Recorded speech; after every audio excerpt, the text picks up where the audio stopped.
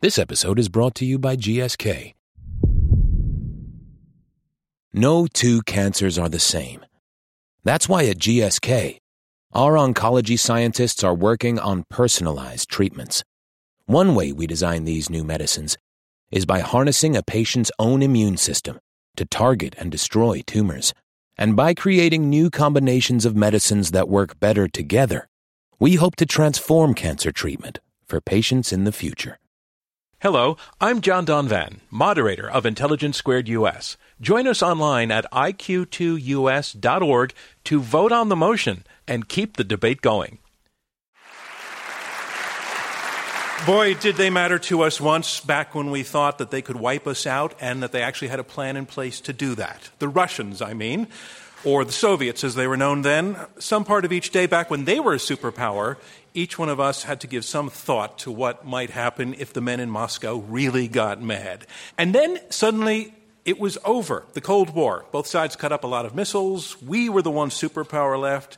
The Russians, well, they seemed to matter less. But now they are certainly back in it, and in all sorts of ways in different parts of the world. Which says what about how much the men in Moscow matter now, and how much do we actually need to worry about it? Well, that sounds like the makings for debate, so let's have it. Yes or no to this statement: Russia is a marginal power. A debate from Intelligence Squared US. I'm John Donvan. We have 4 superbly qualified debaters, 2 against 2, here at the Kaufman Music Center in New York. They will argue for and against the motion, Russia is a marginal power. Our debate goes in 3 rounds, and then, as always, the audience votes to choose the winner, and only one side wins. Let's meet the team arguing for the motion. First, please, let's welcome Ian Bremmer. And Ian, you started early. You traveled through the Soviet Union when you were 16 years old. You then edited a book on Soviet nationalities when you were 22 years old. When you were 28 years old, you founded the Eurasia Group, a political risk consultancy. So a lot of precociousness going on there. And in 2013, you wrote up a list of the world's most powerful people. You gave the number 1 spot to nobody, but you gave the number 2 spot to Vladimir Putin, which the Russian state-controlled media got very, very excited about and took as a compliment. Did they get the message right? Not entirely. What? The point being? The point being that Putin has become extraordinarily powerful at the expense of the Russian people and at the expense of the Russian nation. Ladies and gentlemen, Ian Bremmer. And Ian, who is your partner tonight? My partner is the inexplicably charismatic Edward Lucas. Ladies and gentlemen, Edward Lucas. Ed Lucas, you're also arguing that Russia is a marginal power. Your books include Deception and The New Cold War, in which you argue that Russia under Vladimir Putin is a danger to itself and to others. You're also senior editor at The Economist, where you served as Moscow bureau chief from 1998 to 2002, which puts you in Russia really at about the time that Putin essentially came out of nowhere. We didn't know much about him back then, but you had a bad feeling early on? Yes, there was a clue in the 3 letters in his resume which went KGB, and I'd had plenty of experience of them, and I didn't like that. It's a dead giveaway. Ladies and gentlemen, Ed Lucas. Our motion is Russia is a marginal power. 2 debaters arguing against it. First, let's please welcome Robert Blackwell. Bob Blackwell, you are a former Deputy National Security Advisor for President George W. Bush.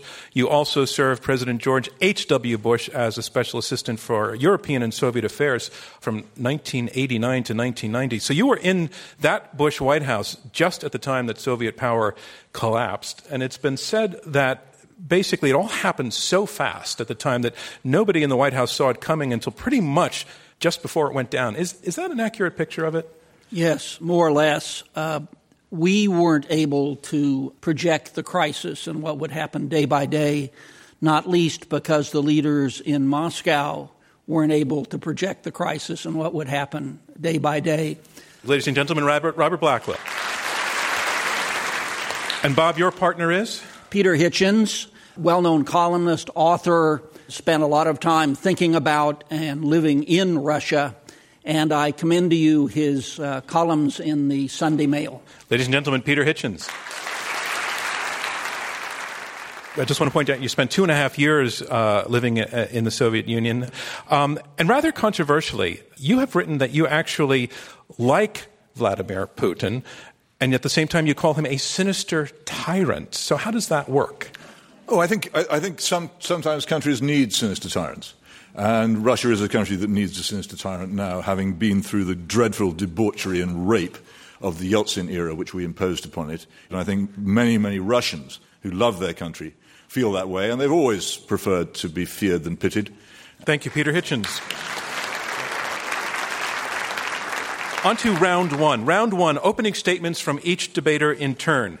Our motion is Russia is a marginal power, and here to speak from the lectern. First, in support of this motion, Edward Lucas. He is a senior editor at The Economist, where he has covered the Central and East European region for over 25 years, including time spent as The Economist Moscow bureau chief. He is the author of The Snowden Operation. Ladies and gentlemen, Edward Lucas. Of course, Russia matters. It can't not matter. It's the largest country in the world by landmass. It's a $2 trillion economy. And it's a superpower, not only a nuclear superpower, but a cultural, scientific, and linguistic one. The question is, how does it use that great potential? And it's my contention that Russia squanders its potential under the rule of Vladimir Putin. What has Russia got now to contribute to the great problems that are facing us? What does Russia have in the way of a constructive, original solution on the law of the sea, space, climate change, internet freedom, development, reforming world finance? Or on security? What does it have to say about the Middle East, about how East Asia should cope with the rising China? I just ask my opponents if they can think of one constructive, original contribution that Russia has made to these questions. Because it's very easy to know what Russia's against. Russia's against the EU. It's against NATO. It's against multilateral organisations in general. It's against the West. So we know what Russia's against, but we don't know what Russia's for. Now, you may say, well, what Russia is for is sovereignty.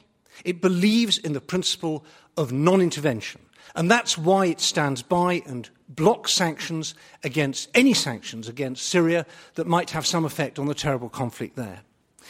Now, I believe in principle, that intervention is sometimes right. I think we should have intervened in Rwanda, for example, to stop the genocide. But I think there's a high bar. You have to produce some evidence if you're going to intervene. But Russia hasn't done that in Ukraine. Russia hasn't produced any evidence at all. It asserts things, but it hasn't invoked international human rights organisations. It hasn't tried to negotiate with the Ukrainian government. Its intervention in Ukraine is decried by the very people it aims to help. So he doesn't produce evidence, he doesn't produce arguments, he doesn't like engaging with the mainstream of the way that the world works, because he knows those arguments are phony, the evidence is empty, and his chances are slim. Russia is a marginal power, and it's marginalised itself. It's not the West. We showered Yeltsin's Russia with money, most of it stolen and wasted, but we tried. We brought Russia into the G8. We set up the NATO-Russia Council. We brought Russia into the European security architecture, the Council of Europe, the OSCE, all these organisations. And it hasn't worked because Russia doesn't want to be in the mainstream. Russia doesn't like having responsibilities. It doesn't like having rules. It doesn't like respecting other countries' rights. It likes doing things its own way. The Putin years have been 14 years of terrible missed opportunity. It's been a catastrophe. We should not approach this debate in some kind of tone of sneering triumphalism. It's a tragedy. We need Russia to be playing a role in the mainstream of world politics, in the mainstream of world affairs. And it's not happening. One day, maybe it will. But for the time being, ladies and gentlemen, Russia is a marginal power. Thank you, Edward Lucas. And that is our motion. Russia is a marginal power. And now here to argue against this motion, I'd like to bring to the lectern Peter Hitchens. He is a columnist and reporter for the Mail on Sunday and a former resident correspondent for the Daily Express in Moscow and in Washington, D.C. Ladies and gentlemen, Peter Hitchens. Edward and I hugely enjoyed the Cold War. I enjoyed it particularly as an ex-Trotskyist. I loathed the Soviet regime from that point of view, and then later on as a fervent Cold Warrior and a genuine believer in the truth that the Soviet Union was an evil empire. It was an evil empire. There's no question about it. And anybody who doubts it should have seen what I saw. But if we'd like to get a party together to go and put the Berlin Wall up again tonight, I'll be the head of it, because it was, in many ways, extremely enjoyable for journalists and a wonderful moment in which we all knew which side we were on. The problem about enjoying the Cold War as much as we did as a pleasure is that we forget that we ought to look upon it in one or two other rather important ways. There was a very, very important moment in the early years of Mikhail Gorbachev when he was dismantling the Soviet Union, when he came under attack from a group of American conservative journalists who kept on saying, "We don't believe this. We don't believe that you're doing to the Soviet Union what we say that you are." And he just sat there smiling silkily as he did. And eventually he said, "Gentlemen, I'm terribly sorry. We have done to you the worst thing, the most unkind thing we could possibly have done to anybody. We have deprived you of an enemy." And this was what happened in 1991. We were deprived of an enemy. So we have the Communist Party gone, and we have the world power gone. And then we have this extraordinary era in which, I'm afraid, Edward has been a little bit, how shall I say, kind to the West, in which we said to the Russians that we must now have in Russia democracy, and we must now have capitalism, and we indeed showered them with money and stupid advice, paying very little attention to what that country really needed, which was the rule of law and liberty. And that whole era is now known to most Russians who lived through it. They refer to it, you'll know the Russian for democracy is demokratia. They refer to it as dermokratia, which I will translate politely as the rule of excrement. That is the view of most Russians of what they went through. Now what they want is actually to be left alone to be Russia, a country which will exist whatever you do to it. You might as well try and remove the Himalayas with a teaspoon as remove Russia from the international diplomatic or military or economic landscape. It simply is not going to go away, and to pretend that it will and to impose on it Carthaginian treaties when its territory is taken away and it's pushed up to the same borders imposed on it by Kaiser Wilhelm in 1918 is not going to work. I'll end with a very simple point here. Here we are in a country which has the Pacific Ocean on one side, the Atlantic Ocean on the other, Mexico at the bottom, and Canada at the top. And just imagine for a moment that you didn't have that. You had Germany on one side and China on the other and Japan breathing down their neck. You might be less concerned with fanciful global ideas of wonderful global international cooperation, and you might be more concerned with the simple, straightforward issue of whether you could survive defensively as a country, a society, an economy, and a culture. You would be closer to the truth than you are here in this extraordinary, wonderfully protected paradise. Ladies and gentlemen, Russia is not a marginal power. Please do vote against this motion. It is a very foolish motion indeed. I'm John Donvan, and you're listening to Intelligence Squared U.S., Oxford-style debating on American shores. Stay with us. Hello, I'm John Donvan, moderator of Intelligence Squared U.S. Join us online at iq2us.org to vote on the motion and keep the debate going. And here's a reminder of where we are. We are halfway through the opening round of this Intelligence Squared U.S. debate. I'm John Donvan. We have 4 debaters, 2 against 2, arguing it out over this motion: Russia is a marginal power. You've heard the first 2 opening statements, and now on to a third. Debating in support of this motion that Russia is a marginal power, Ian Bremmer will now go to the lectern. He is founder and president of the global political risk research and consulting firm, the Eurasia Group, and author of Every Nation for Itself, Winners and Losers in a G0 World. Ladies and gentlemen, Ian Bremmer. What we're debating is that Russia is not a great power, it's a marginal power. I decided to look something up in the dictionary before I got here. Marginal. What's the definition of marginal? It was not of central importance, limited in extent, significance, or stature. I look at global politics today. I look at the economy. Russia is not a great power. It is a marginal power, and it's becoming more marginal by the day. Look, it is a big country. They don't have many people on it. It's a big country, right? I mean, Palin can see him from her house. Putin can see Alaska from his house. Alaska doesn't have much sway in the bottom 48, right? It's big. They've got a lot of resources. They don't have many people, right? We're not excited about Alaska. I apologize if you're from Alaska, but we don't care. The problem is, what's Russia doing with all of that land? What are they doing with all of that potential? Well, I'll tell you what they're not doing is fixing their economy. There have been a lot of companies out there that have thought about investing big in Russia.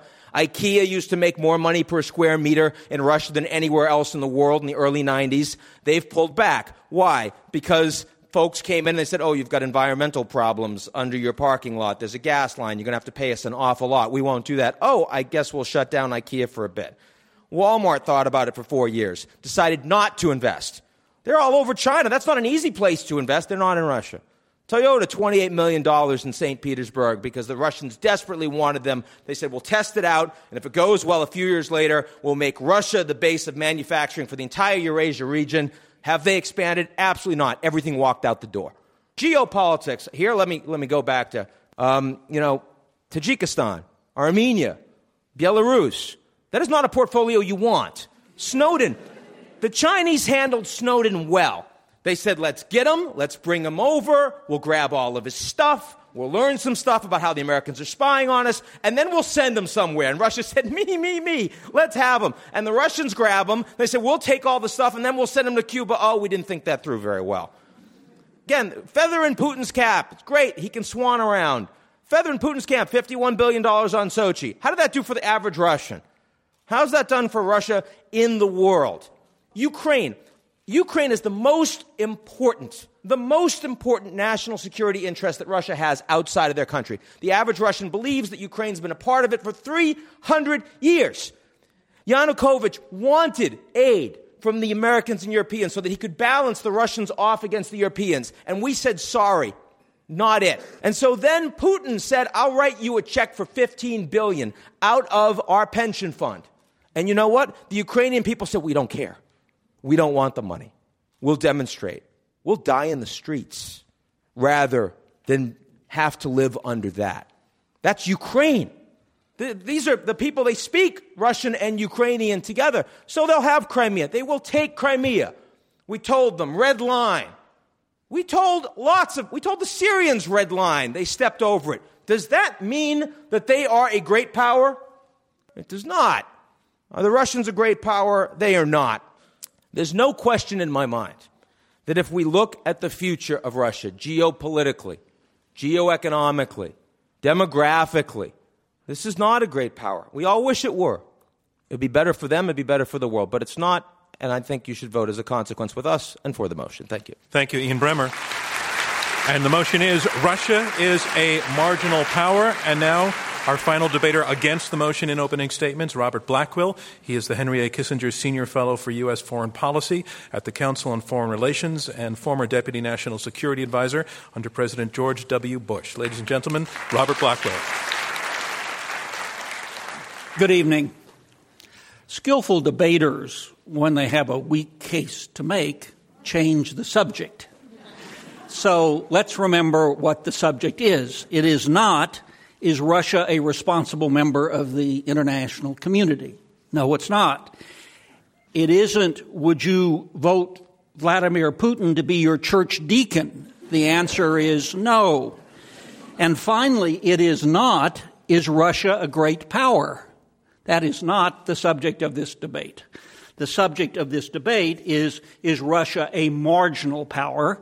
This means a country with very little impact on the international system and very little consequence for the United States.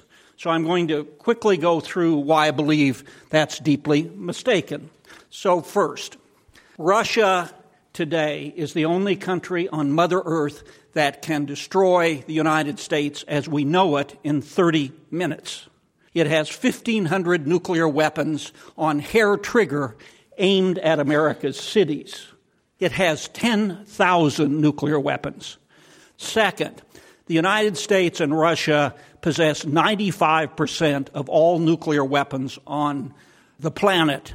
And let me just quote one of my favorite senators, if not my favorite senator, Dianne Feinstein. We have a chance to wind down and expedite the removal of 96% of the world's nuclear weapons. what an achievement it would be. We could say that the nuclear arsenals of both Russia and the United States have been reduced to the barest minimums. That cannot be done without Moscow, and it's hardly the example of a marginal country. Third, Russia today is a vital lifeline for the 40,000 American troops that remain in Afghanistan. We could not supply our courageous men and women in Afghanistan without the so-called northern route through Russia. The UN Security Council, Russia is a permanent member, and if you care about international law, and if you care about the United States acting abroad in the context of international law, that is to say through Security Council resolutions, that cannot happen unless Russia supports that. Of course, as has been mentioned, Russia is the largest country in the world, an eighth of the Earth's surface in this extraordinary country. It is the 9th most populous country in the world. It's not a small country, 150 million people or so. If Russia's a marginal power, what's a non-marginal power? Woody Allen once bragged that he'd taken a 20-minute speed reading course and he'd read War and Peace in 20 minutes. And somebody asked him what it was about, and he says it was about Russia. I think that our colleagues debating for this motion have taken a strategic speed reading course to come to the conclusion that Russia is a marginal power. Thank you. Thank you, Robert Blackwell. And that concludes opening statements in this Intelligence Squared U.S. debate, where our motion is Russia is a marginal power. Now we move on to round two. Round two is where the debaters address one another directly, and they take questions from me and from you in our audience here in New York City. We have two teams of two arguing for and against the motion, Russia is a marginal power. What I find interesting in what we've heard in the opening statement so far, and this rarely happens in our debates, is that the two sides actually, I think, agree on the basic facts about what is happening in Russia, that it was a powerful nation, less powerful now, that it is led by a sinister tyrant, that its economy is a bit of a mess. Nobody's disagreeing about that. What they're disagreeing about is what these things imply. So I think what we need to do is go through some of the issues that came up and talk about what they imply. Let's start with the most obvious and take on this issue of nuclear capability that Russia still possesses, which your opponents say all by itself makes it impossible to call Russia a marginal power. Let's take that to Ed Lucas. Well, it's there in the sense that if Putin goes mad or even madder, yes, he can do a Dr. Strangelove, and he can blow the world up, and that is indeed something to worry about. But I think you have to ask, how does he use that power? How does he take that power and put Russia at the centre of world affairs? Is he helping, for example, to deal with non-proliferation? That would be a really good thing for a nuclear superpower to do, to try and make sure we deal with nuclear proliferation in the Middle East, maybe put pressure on North Korea so that they don't develop their nuclear weapon. That's what a mainstream nuclear power would do. Russia's not involved in that. On the contrary, it's actually constantly threatening to sell advanced air defense systems to Iran, which would give the Iranians more time and more protection for their nuclear program. They've certainly played no role in helping to deal with North Korea. Let's take some of what you just said back to Robert Blackwell, where we hear Edward Lucas again arguing on this issue of what's marginality, what pushes Russia from the center of the game. And he's saying the weapons are irrelevant, it's how they use them. Well, first of all, Russia is modernizing all three legs of its strategic deterrent, its delivery systems. So those are facts. Second, Russia is involved in the North Korean diplomacy. And third, Russia has not delivered advanced air defense systems to Iran. So all three of those facts are wrong.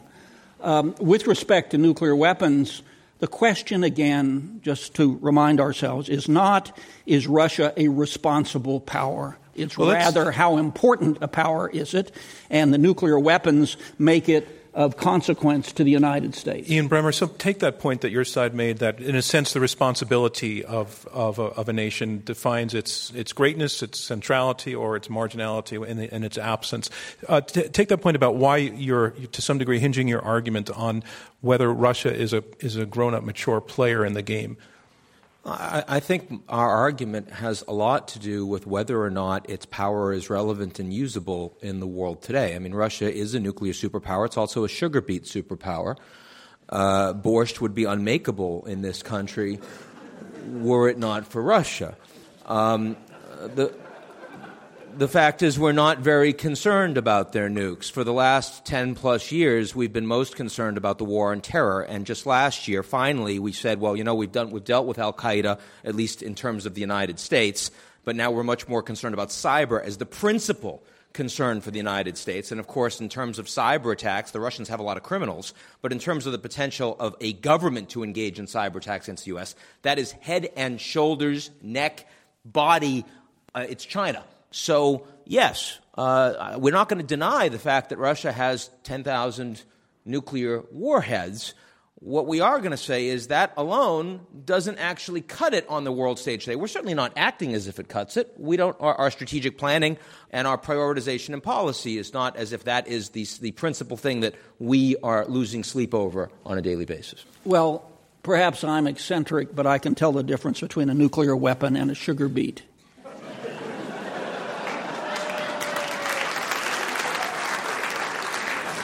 And as for cyber, the morning New York Times reports that there are major cyber attacks emanating from Russia against Ukraine. So to dismiss Russia's impact on the future of Ukraine as if it were not perhaps even the most important actor outside Ukraine on the future of Ukraine seems to me quite myopic. Ian Bremmer. I cede to the ambassador that a nuclear weapon is not a sugar beet. Look, the question is not do nukes matter. The question is how important do we actually estimate Russia's capabilities broadly. Since the Cold War is over, Gallup has taken a poll of all Americans asking open-ended question, who do we think of as our principal enemy? Right? They probably even asked Romney at one point, right? They got the Russia answer, but not from anybody else. When Obama came in, we sent over as ambassador to Russia Mike McFaul, guy I know very well, very capable guy, former Stanford prof, absolutely pro-democracy, pro-opposition. First day he goes over to Moscow, what does he do? He meets with the opposition. Clearly a red rag to a bull, right? I mean, we never would have done that with China. We never would have sent over someone that would offend them that much. Why not? Because we care about China, because China matters. It's big. I mean, there is a major power out there that doesn't agree with us on things. It's called China, right? Hillary Clinton said, you don't preach human rights to your banker. That's what Hillary said, right? Hillary just compared Putin to the Fuhrer. Why? Because she can, because Russia doesn't matter as much to us. That's the way we perceive it. Right? And perception is a part of reality here, too. Let me stop you there because it's a really interesting point I want to bring back to Robert Blackwell or Peter Hitchens if you want to jump in on it as well, that, in fact, Russia is a marginal power with the evidence being the way that we all treat it. Well, and there's a logic to that. There may be a logic. It's mistaken if there's such a logic. The American president, the British prime minister, the German chancellor, the Italian prime minister have spent hours on the phone with Putin, trying to persuade him to change Russian policy toward Ukraine and the Crimea. You don't do that. Don't do that with a marginal power. They do it with a country they know is going to be crucial in the future of an important country that has 40 million people, is geopolitically in a crucial place on the hinge between Western, Eastern Europe, and out to Eurasia and so forth. You've just come up with a term that I think helps steer this debate, because you're the two of you, neither of you want to argue that Russia is a great power, but you just used the word crucial. So I want to take that back to Edward Lucas and the definition that was just given by your opponent about Russia being a crucial power geographically and in time and place. Edward Lucas. Well, Russia's clearly a crucial power if you are living in Crimea right now and if you're worried about the security of Ukraine. But Russia's not a crucial power on all the stuff that we would be doing if Russia wasn't being such a nuisance. And I think this exemplifies what Putin does. He craves attention. He longs to be able to say, to the Russian people, I'm standing toe-to-toe with the United States. All these foreign leaders are calling me. I'm really important. And it's almost the behaviour of a sort of disturbed adolescent who's just sort of, locking himself in the bedroom because he loves hearing the grown-ups pounding on the door and saying, don't play with those matches, and what have you done with the kitchen knife? It's kind of it's deranged, delusional behaviour from someone who doesn't understand that the world has changed. Peter Hitchens, is that Putin? These are tactical triumphs. They are strategic blunders. He's marginalising Russia and leaving it out of the mainstream on the margins of everything that actually matters in the world. Peter Hitchens. Oh, I think that's just childish. I mean, you can look around the world. It's amazing the bad press that Putin gets. It's entirely deserved. There's selective criticism and there's genuine criticism. If people are criticised for things which other people are doing by people who then don't criticise the other people, that's not the reason for the criticism. There is a man called Recep Tayyip Erdogan, who is in charge of Turkey, who locks up journalists in large numbers, who stages show trials for his political opponents, whose country and government is fantastically, spectacularly corrupt. He is our ally and friend, praised weekly in The Economist magazine. This is a disgraceful person, but not a word of criticism from The Economist and the globalizers of him, because he's in favor of globalization. I think Ian Bremmer, now your partner has said that the Ukrainians at this moment would find the Russians crucial. The Syrians at times have found the Russians crucial. The Iranians at times have found the Russians crucial. And my question is, how many crucial situations does it take before a nation overall becomes crucial? Look, there's no question that the Central African Republic finds Mali crucial right now. That doesn't make me say that Mali is a great power, a major power, or something we spend a lot of time on. I think the point that Edward made, that Putin, I think as an individual, there is no single one person who is more powerful today than Putin.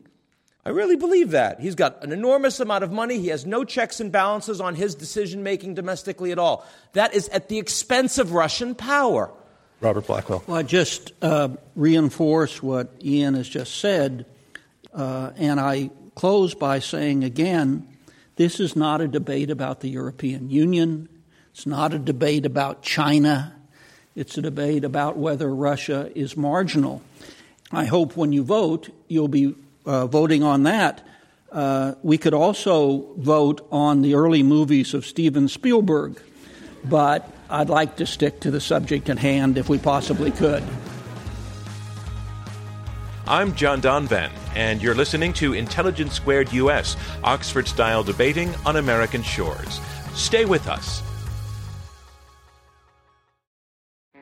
I'm John Donvan, and you're listening to Intelligence Squared US, Oxford-style debating on American shores. We have 4 panelists arguing this motion: Putin's Russia is a marginal power. Welcome back to the program. All right, let's go to some questions. Sir. Hi, John D'Agostino, to the gentleman against the motion. It seems like a lot of time was spent defining what is a power as the ability to disrupt, so be it through nuclear proliferation or nuclear weaponry, or you didn't mention this, but the stranglehold on European natural gas pipelines. If we define a power as the ability to disrupt, if we expand to that definition, then aren't we opening the door for any rogue state to make themselves a power, a non-marginal power, just by being disruptive? Great question. Robert Blackwell. I like the definition. It also, if you'd had more time, would have included the positive things a nation can do in the international system.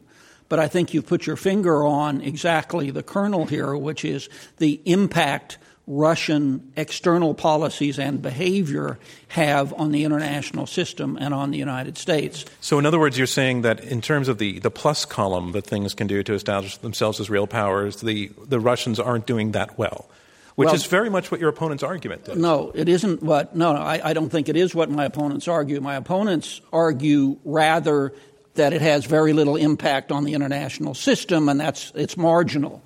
And I'm saying quite the opposite, which is countries have choices, and Russia has choices. And sadly, they've made one choice regarding the Crimea, one choice regarding Syria. We'll see what they do with Iran. But they could make another choice, and it is exactly their capacity to impact the international system in the United States which supports our opposition to this motion. Edward Lucas. Just 2 very quick points. First of all, I think it's easy to have a negative impact in the world. You can do negative things very quickly. You kill all your own people, pollute the environment, do horrible things.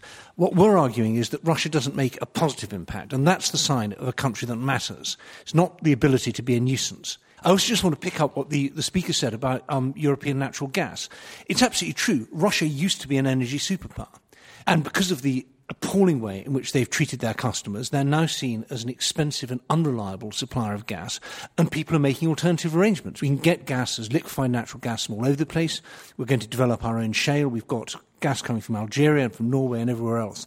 And Russia's share of the European natural gas market is falling and falling and falling. It's their fault. Peter Hitchens. Can I take issue with this word positive? It just means what Edward likes. Quite a lot of us, for instance, think that the Arab Spring was not a wild success. Many of us think that turning Libya into a failed state with no government was not a particularly clever thing to do, and the destabilization of the Syrian regime has reduced millions of people to abject misery, which was completely unnecessary. By standing against these things, or indeed by standing against the idea of carpeting the world with useless windmills or forcing advanced countries to tax their energy industries out of existence in the environmental cause, some of us think these things are not very clever either. So it's rather a good thing that there is an alternative source of, how shall we say, wisdom in the world from the one which produces those brilliant ideas. Let me put to the side arguing against the motion. Your opponents have just pointed out that if being an energy superpower is a sign of crucialness, of being a player, that the trend for Russia is slowly to be fading away now, that we're already in that trend and they see it keep continuing to go. And I'd like you to respond to it, whether that's a marker of Russia's standing in the world.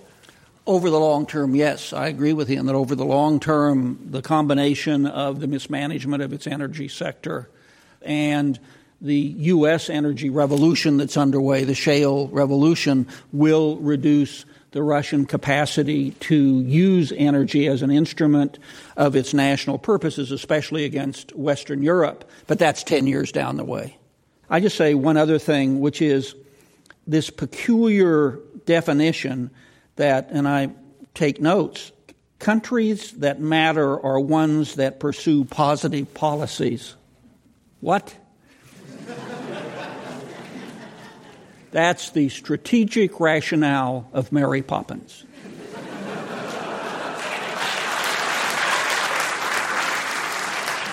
I think that's rather unfair to Mary Poppins, actually. Ed Lucas. I just want to defend Mary Poppins from one of the wisest things she said is a spoonful of sugar makes the medicine go down, and that's very, very useful in diplomacy. If you want to get things done in the world, it helps to be nice to other countries and get them to do the things that you want and make them feel good about it, and Russia is amazingly bad at doing it. Russia keeps on setting up very grandiose international organisation of gas exporting countries, which was meant to be kind of gas OPEC, didn't work. Shanghai Cooperation Organisation didn't work. Eurasian Economic Union, not working very well. All the countries that Russia tries to bring on its side, the closer they get to Russia, the less they like what they see, and the further away they move from Russia, with the result that all Russia's neighbours are rather scared of Russia. Whatever Russia wants to do, they don't like it, because they know what Russia's like. Instead, they're flocking to try and join NATO, and some of them have even been allowed in. Peter Hitchens, would you like to respond to the point just made? Well, yes, this business about Russia overawing and overpowering other countries. Again, it's really crucial to understand that in 1918, after Ludendorff had financed Lenin and the Bolsheviks to mount a coup d'etat against the then Russian imperial government, Germany imposed on Russia frontiers which were regarded by Russia as utterly humiliating, so humiliating that even Trotsky, one of the Bolsheviks, walked out of the Brest-Litovsk talks rather than accept them and was forced to go back in. It's interesting that exactly the same borders imposed on Russia in 1918 by the German Kaiser have now been imposed on Russia again by NATO and the European Union. They didn't last then. They won't last now. There are existential facts about countries. If, as I say, if somebody took back from the United States, the countries which it captured in the War of 1848, which is a good deal more recent than the absorption of Ukraine into Russia, there would not be very long before there was a move to take them back and a strong feeling that they did not belong in whatever organization they found themselves in. Just remember that. Russia is a country. It's not an idea. Ian Bremmer. I'll just add very quickly, which is that the fact that the Americans have pushed the Russians as hard as they have on Ukraine, which was critical to them, had been theirs, and which the West is going to win most of, right? The outcome is going to be worse. After all of this, the outcome is going to be worse for Russia. But that's not good enough for us. We instead have to also stick their noses in it. And as a consequence, the Russians are going to get more antsy and uppity, and I don't blame them. But that doesn't mean that they're not a marginal power. That just means that we can't help ourselves because we're always right about this stuff, right? I'm sympathetic to what Peter's saying. I just don't think it sways the way you should vote on this thing. If you can send up a mic, it's coming from the left-hand side. Dan Spira, for the group arguing in favor of the motion, could you describe which countries other than the United States and China that you would consider a non-marginal power and why in comparison to Russia? Very quick list. I'd say Ed that, Lucas. Most of the countries in the G20, but I would also say that there's even small countries can play a really important role. I'd say Estonia, which is like 1 million people, is a cyber power. It does really interesting stuff on e-government and on cyber warfare. Ed, are you saying that Russia is more marginal than Estonia? No, I'm just saying. I was just asked for a country. We rest our case. I was asked for a country that is not a marginal power. Right, I think countries earn their prestige, and it's not a binary thing. There's just one dimension. There's all sorts of dimensions in which countries matter, and I think you can find plenty of examples of small countries and also supranational institutions. I'd say the EU matters. Does this side want to respond? If not, that concludes round two. With a shake of the head, that concludes round two of this Intelligence Squared U.S. debate, where our motion is Russia is a marginal power. And remember how you voted before the debate. Immediately after closing statements, we're going to have you vote a second time, and that is how we will choose our winner. The team whose numbers have moved the most will be declared our winner. But first, round three, closing statements. The motion is Russia is a marginal power, and here to summarize his position in support of this motion, Edward Lucas, senior editor at The Economist. We've talked a lot so far this evening about hard power, about diplomacy, about military, and about economics. We haven't really talked about soft power. And that's the way in which a country projects an idea, a way of doing things that other people want to copy. And there's a very interesting test here. Go and stand outside the American consulate in Moscow and count the number of people wanting to emigrate to the United States. It's a long, long line. Now go down to the Russian consulate in New York and try and find the people wanting to emigrate to Russia because it's so great there. That's a very good index of soft power. Look at the media. Look at Russia Today. Russia Today is a wonderful window into the mindset of the people who run Russia. They put tens, hundreds of millions of dollars into Russia Today as a way of trying to undermine the West and promote the Russian view of the world. And look at the people who appear on Russia Today. It's a bunch of cranks and kooks and nut jobs. 9/11 Truthers, one of their top presenters is a 9/11 Truther. They interview people who don't believe the moon landings happened, people who don't think the Holocaust happened, a whole range of eccentric, sometimes very interesting, sometimes unintentionally quite entertaining views. But one thing it has in common, they're all marginal. Thank you, Edward Lucas. And that is our motion. Russia is a marginal power. And here to summarize his position against the motion, Peter Hitchens, columnist and reporter for the London's Mail on Sunday. Why do the other side so want you to believe the laughable proposition which they're struggling so hard to defend? It's quite simple because of the way Russia understands something which we have wholly forgotten. In 1648, the nations of Europe looked at their continent and they saw that it looked pretty much like a Hieronymus Bosch painting. Nothing but desolation, ruins, and corpses stretching for hundreds of miles in every direction. The population had actually fallen. The reason? Because they decided that it would be a really, really clever idea to intervene in other people's countries because they didn't like the way they were governed. And they resolved that they would not do that anymore. And until a few years ago, when the disgraceful person who became Prime Minister of my country, Tony Blair, became prominent, this was a generally accepted view in all countries that we wouldn't do this anymore because that led to misery, murder, and death. And Russia stands actually for the principles of 1648. It still continues to insist that countries should be left to mind their own business. Stay out of ours, we'll stay out of yours. Except Ukraine. No, wait a minute. I didn't heckle you. Don't you heckle me. This is a straightforward, simple question. The reason they want to marginalize Russia is because they have forgotten one of the most important lessons ever learned by civilization. They want you to forget it too. We've seen in Syria The results of this folly, we see them in Libya and we've seen them in Iraq. It really is time it stopped. The attack on Russia is actually an attack on something else entirely. That's why you should oppose this very foolish, very wrong-headed, and frankly rather hopeless motion. Thank you, Peter Hitchens. And to restate this motion, it is Russia is a marginal power.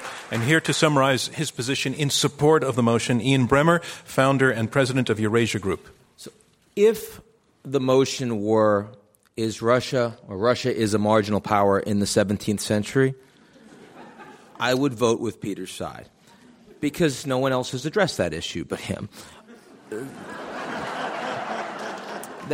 That is not what we are talking about tonight. We're talking about whether or not Russia is today. Now, look, no one really has defined power well either, so let me try to do it. Power is the ability to get other actors to do things they otherwise would not. And there's two ways to do it. You can do it coercively or you can do it cooperatively. Militarily, economically, right? Socially, demographically, culturally. If we were only talking about military and particularly nuclear weapons, Russia would probably have major power status and superpower status. But on every other indicator, they wouldn't. And if I add them all up, what other countries deserve that when you put all the indicators together? Japan, Germany, the United States, China. I mean, frankly, I know Peter's going to hate this. Even the UK does better than the Russians do. That's appalling how much the Russians have fallen over the last 20 years. And even on the military side, the United States still spends more than the next 10 countries pretty much combined, which is probably too much, and it probably needs to be cut back a bit. And sure, at the margins will be some things that the United States can't do that other countries, as a consequence, can make some hay, yes. But who's going to make that hay? Overwhelmingly, it's going to be the Chinese, primarily in Asia and in other places. And yet still, we're the only one with a blue water global navy. And so if you want to get energy out of the Middle East, even though we won't need it anymore, everyone else will have to turn to the United States. So no, I'm not really concerned about that. If the only thing you want to vote on is can they blow us up from a nuclear perspective, please vote with them. If anything else matters to you, please vote with us. Thank you very much. Thank you, Ian Bremmer. The motion, Russia is a marginal power, and here to summarize his position against the motion, Robert Blackwell, former Deputy National Security Advisor for Strategic Planning under President George W. Bush. I agree with Ian that it would be wrong to define Russia and its influence in the world solely through military means or nuclear weapons. I couldn't agree more. So let's talk about diplomacy, and in two regards. First, Iran. I think we all know what danger Iran and its nuclear weapons program poses for Israel, for the United States, indeed for the international system. The 5 members of the Security Council are negotiating with Iran, including Russia, to seek to have a peaceful solution to that. That is only possible with Russian agreement. And if we don't have a peaceful solution, the American president will be confronted with a terrible binary choice. Either attack Iran with devastating consequences or allow Iran to acquire a nuclear weapon with devastating consequences. And it is Russia that will decide whether we can have a peaceful solution to the Iranian nuclear program. And then Syria. We've had some fun tonight, and we should in this kind of debate. But I want to end with deep seriousness. Russia is preventing sanctions against Syria, which would have some hope of reducing Syria's, the Syrian regime's brutal attack on its own people. In that context, the Save the Children Fund this week argues that at least 1.2 million Syrian children have fled to neighboring countries. 4.3 million Syrian children need humanitarian assistance, and more than 10,000 Syrian children have died in that civil war in a situation in which Russia supports the Assad regime. Robert Blackwell, I'm sorry, your time is up. Those children believe Russia is a marginal country. Thank you, Robert Blackwell. And that concludes our closing statements. First of all, I want to point out that a number of the debaters on the stage, including Ian Bremmer, were about 30 to 48 hours ago on the other side of the world, and they got off planes and flew over here, and they must have been exhausted, but they brought great strength and energy, and also, I think, decency and a quality of respect to these debates that we aspire to. You did a great job, all of you. I want to thank you for all of that. All right, so it's all in now. I've been given the results. Remember, the team that has moved your numbers the most after a preliminary vote and then a vote after hearing the debates will be declared our winner. Here is how it went. The motion, Russia is a marginal power, before the debate, 25% of you agreed with the motion, 43% were against, 32% were undecided. So those are the first results. Remember, you voted a second time. The winner is the team whose numbers have changed the most in percentage point terms. Here is the second vote on Russia is a marginal power. The team arguing for the motion, their second vote is 35%. From 25 to 35%, that's a 10% gain. 10% is the number to beat. The team now arguing against the motion, their first vote was 43%. Their second vote was 58%. They pulled over 15 percentage points. The team arguing against the motion that Russia is a marginal power has won. Our congratulations to them. Thank you from me, John Donvan, and Intelligence Squared US. We'll see you next time. This Intelligence Squared US debate was held in front of a live audience at the Kaufman Center in New York City. Dana Wolf is our executive producer. Robert Rosenkrantz is chairman. Maureen McMurray and Rob Christensen are the radio producers. Damon Whittemore is the audio engineer. Clea Chang is director of production. Chris Kamikawa is our researcher. And I'm your host, John Donvan. For more information or to purchase tickets to future events, visit www.iq2us.org. To hear the full unedited version or to sign up for the Intelligence Squared podcast, visit npr.org/Intelligence Squared. Intelligence Squared is distributed by NPR.